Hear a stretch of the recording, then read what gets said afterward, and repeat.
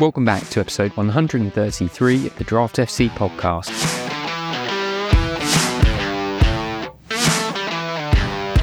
Welcome back to the Draft FC podcast. My name is Mitch and I'm your host for the next episode in our Road to Draft Day series 2023.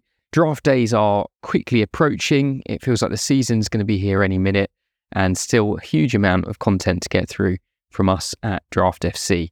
If you haven't signed up, we have just made our first piece of video content, which will give you a little bit of a peek behind the scenes of what we offer at Draft FC, in particular the draft room, which is where you'll be able to find our rankings, as well as the average draft positions of every draft that's happening live daily from around the world.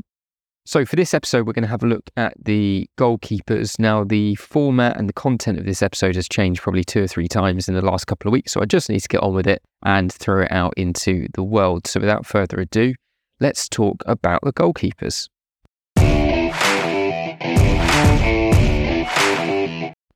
So for some general chat, I had a look at the top 30 keepers from last season in terms of FPL points scored, and wanted to do some very rudimentary stats to see if anything interesting came out of the data. And I think the most striking correlation, aside from clean sheets, was between FPL points and saves.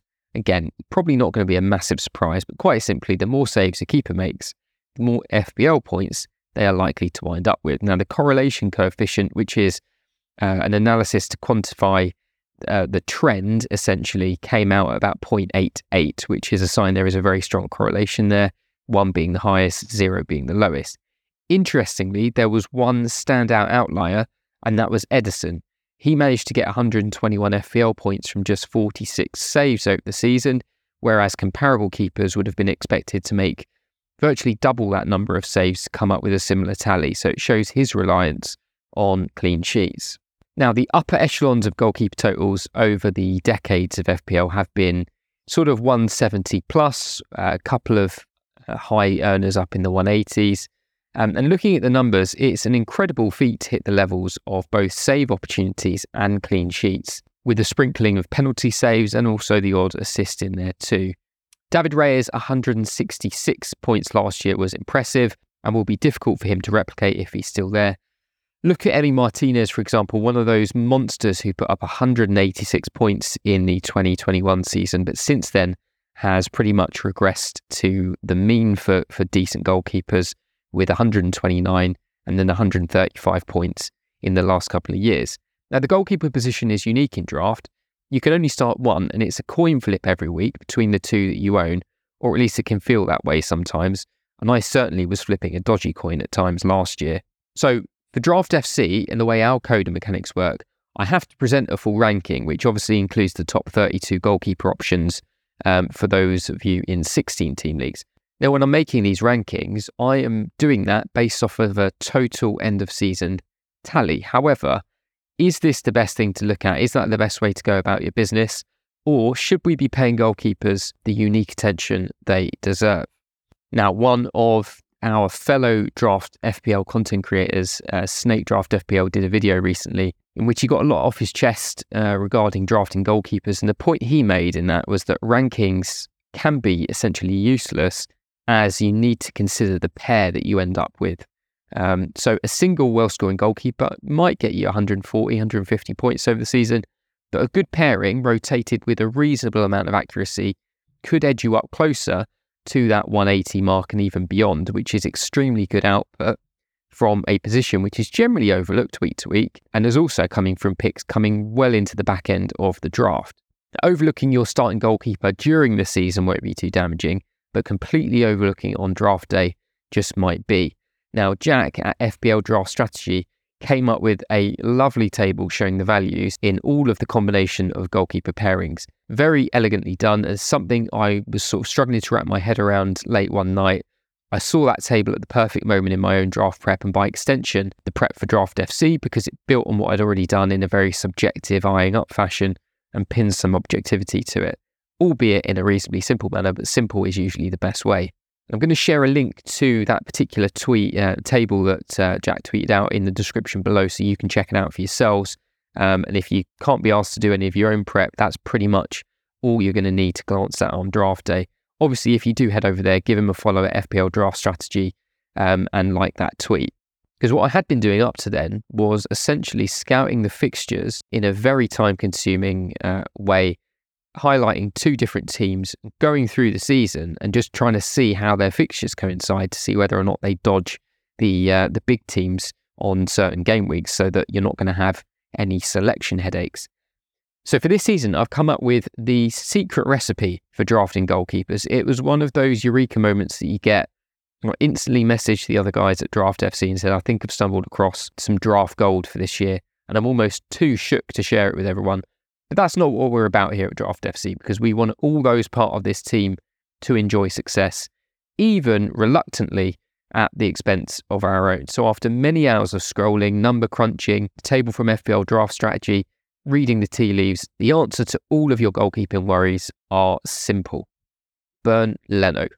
Yes, Fulham's Bernd Leno. Do I think that Leno will be the highest scoring goalkeeper next season? No, almost certainly not. But what he does provide is the skeleton key to numerous pairing options to leave you nicely set for the season, in one position at least. Now, interestingly, Jack's table threw out a pairing I'd overlooked using the good old-fashioned eye test, and that was the Tottenham-Brentford pair, which avoids the big 7 clashes all season and gives you a decent fixture option every single game week. So why isn't that the answer that I'm shouting from the rooftops? Well, both Tottenham and likely Brentford's keepers will be reasonably well sought after. Tottenham do have another decent pairing option with Sheffield United to fall back on, though, if you couldn't get it to work.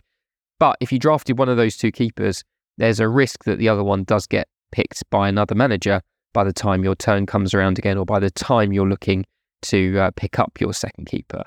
With Leno, the pairing options are far less glamorous, but far more plentiful. Brentford are on the list again. West Ham would also pair up perfectly to avoid all the heavy hitters for the entire season. Can't get a hold of one of those teams. Pairings with Everton or Villa give you over a 90% rate for the season. So 36 out of 38 game weeks would avoid those clashes, which you would definitely take if that was offered to you now. So the reason, though, that the Tottenham-Brentford and Fulham-Brentford one is an annoying combo to target and go all in on is that we're still not 100% clear what's going on with David Raya. I wouldn't be surprised if Flecken and Raya go in a lot of drafts out there, particularly if you're drafting in the next week or so, because both of them are going to have pretty high value if they ultimately take the number 1 spot. Now, looking at pre-season, looking at some of the rhetoric that's coming out, I'm currently backing Flecken to be the man, and I'm expecting Raya to leave. But it will be interesting if no sort of worthy suitor comes in for Raya and no big money is offered, what they do with him, whether he sits on the bench or whether Flecken is actually told he needs to wait his turn. In a similar vein, the other very nice pairing that I mentioned a second ago was Fulham and West Ham. And West Ham themselves are in a bit of a similar position between Areola and Fabianski.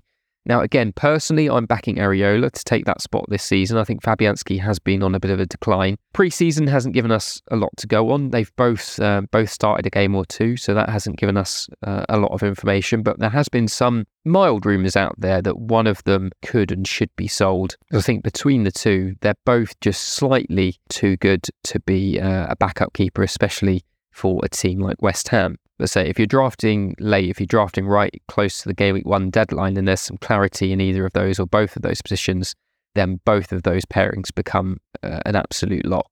So what would be an ideal scenario? Well, this is draft. So how your draft day pans out is an infinite series of possibilities, and we always have to caveat that you'll need to respond to your individual situation as it presents itself. But what this does do, and what this sort of thought process does do, is give you options. If you're still not sold, and you prefer to grab an Alisson or an Edison in the mid-rounds, then fine.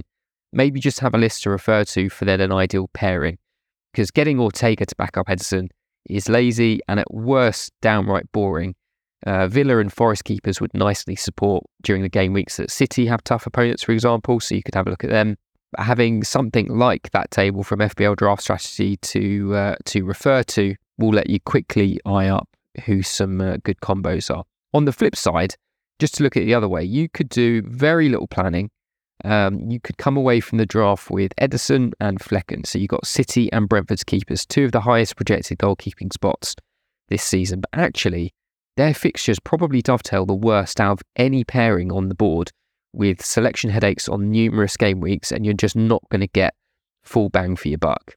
I think if you want to have a more laissez-faire approach to picking your keepers, say at least having that pairings table to hand that I mentioned earlier, so that once you've picked your first keeper, you then just hone in on that row and look at a nice optimal partner for the season.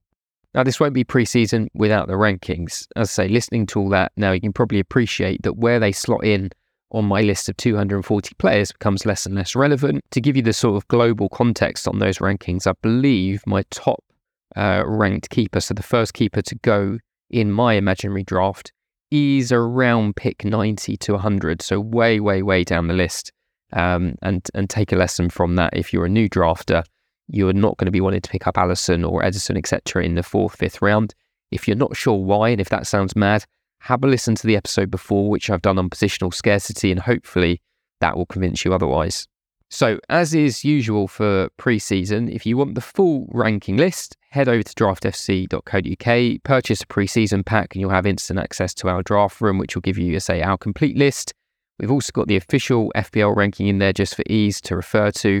And what we've also got, which is where the huge amount of our server power goes into, is processing every single draft happening around the world and then distilling that into every player's average draft position.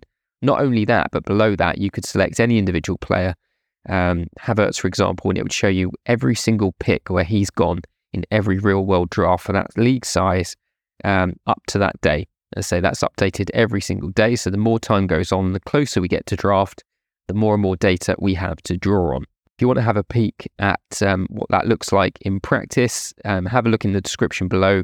There's a link to a video where I have a little tour through it. But anyway, ignoring everything I've said up to now, let's have a little quick whistle-stop tour through some of the draft rankings.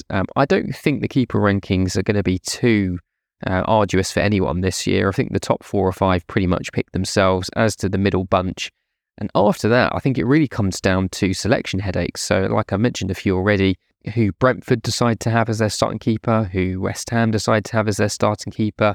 Slight question mark on Burnley, but I think, again, I'd be reasonably certain who that's going to be. Same with Brighton. There has been some thought of there being a question mark there, but again, I think that's fairly settled. So as long as you're picking a couple of starters, obviously that becomes more of a pressing issue when you're in 10 plus leagues, because not all of you can get 2 starting keepers, but that's when you need to become a bit more creative and maybe take a slight risk or two as you get down towards the bottom end of that list. Anyway, in number 1 for me this year is Edison, simply here for me as the bookies' favourite for the Golden Glove next year. Uncharacteristic low-scoring season last year, but I think very generally safe for upwards of 150 points, which is a very adequate set and forget if you're planning on doing very little tinkering. I think the value of having an Edison, Alisson, somebody like that in a 16-team league, for example, is far higher, because being able to bank on getting one of those combos that I was discussing a moment ago is an absolute luxury, which you may not be able to afford.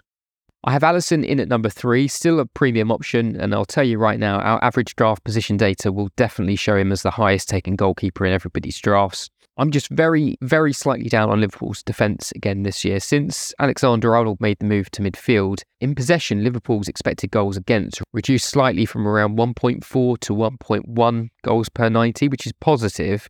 But I think this will be an area that teams start looking at to exploit when taking them on this season. I also think some of the fear factor of taking on Van Dijk completely evaporated last year. Liverpool conceded 47 goals last year. You have to go back to Leicester's title-winning season in 2015-16 to the last time that they conceded more than that. And with a lot of overhaul in midfield, I don't necessarily see that massively changing as we head into this season. If I skip down to number 8, Martinez finds himself down there. I think Villa are going to be a very interesting proposition this season. I can't remember the exact stat, but I think if you were to look at the Premier League table since Emery came in, I think Villa are possibly a top 4 side. So that latter half of the season, really dominating teams. Watkins coming into his own. I really like the signings they've made. Tielemans is a great addition to shore up the midfield. They've got Diego Carlos to come back. They've just signed Pau Torres, who not long ago, I feel like only a year ago, was being linked with the sort of range of Champions League clubs. I think Ollie Watkins is going to take another big stride forward this season. So yeah, I think generally as a team, they're going to be even more rock solid. Martinez, obviously, massive character between the sticks, someone that's got a track record of hitting those heighty heights of 180 plus points for the season. And Villa are another team that have 2 or 3 half-decent pairings to go with for the season, which would stand you very, very well. So at 11, just to really highlight my sort of certainty of his pick is for Bruggen for Brighton. Fully expect Sanchez to be sold and would then see Steele as the main backup. Looking at how they are setting to play, so there's been a few really fun clips to find from their pre-season games. They are playing it out from the back to its utmost purest form, literally with the goalkeeper knocking it around inside the 6-yard box with the defenders, with then sort of 5 or 6 almost within the penalty area, bouncing it around to each other, even with a high press. Now, De Zerbi has obviously been there a little while now, so this isn't all going to be completely brand new, but looking at it, I think they are going to concede goals, but I don't think they're going to care. I don't think it's going to change how they play, and I think they'll set up just on the basis that, we might score 1 or 2. Sometimes that process is going to fall apart, but we're going to score 2 or 3 more, which, as a Spurs fan, is the type of attitude I'm hoping comes to our club. It sounds like it is coming to our club this season and should be another really exciting time to watch them. In at 14 is Trafford for Burnley. Obviously, Muric was penciled in as the starting keeper. I didn't think there would be a huge amount of business there for Burnley to do. I thought they would have settled for Muric with priorities in other areas, but they've gone and spent pretty decent money, upwards of 20 million on Trafford. So by that basis alone, he has to be their number one, because that is a huge dent to put in their budget. And yeah, really excited to see how he makes the step up from League One all the way to the Premier League. And then down at 18, again, just to highlight the point I was making earlier, I have got West Ham's Areola. Say very low down. Fabianski isn't a huge amount behind him because of that uncertainty. But if I had to pick one of the two right now to go into the season with, it would be Areola. West Ham fans themselves don't sound massively certain which of the two it will be, but from what I can see and read on various forums and stuff, that the edge seems to be leaning towards Areola.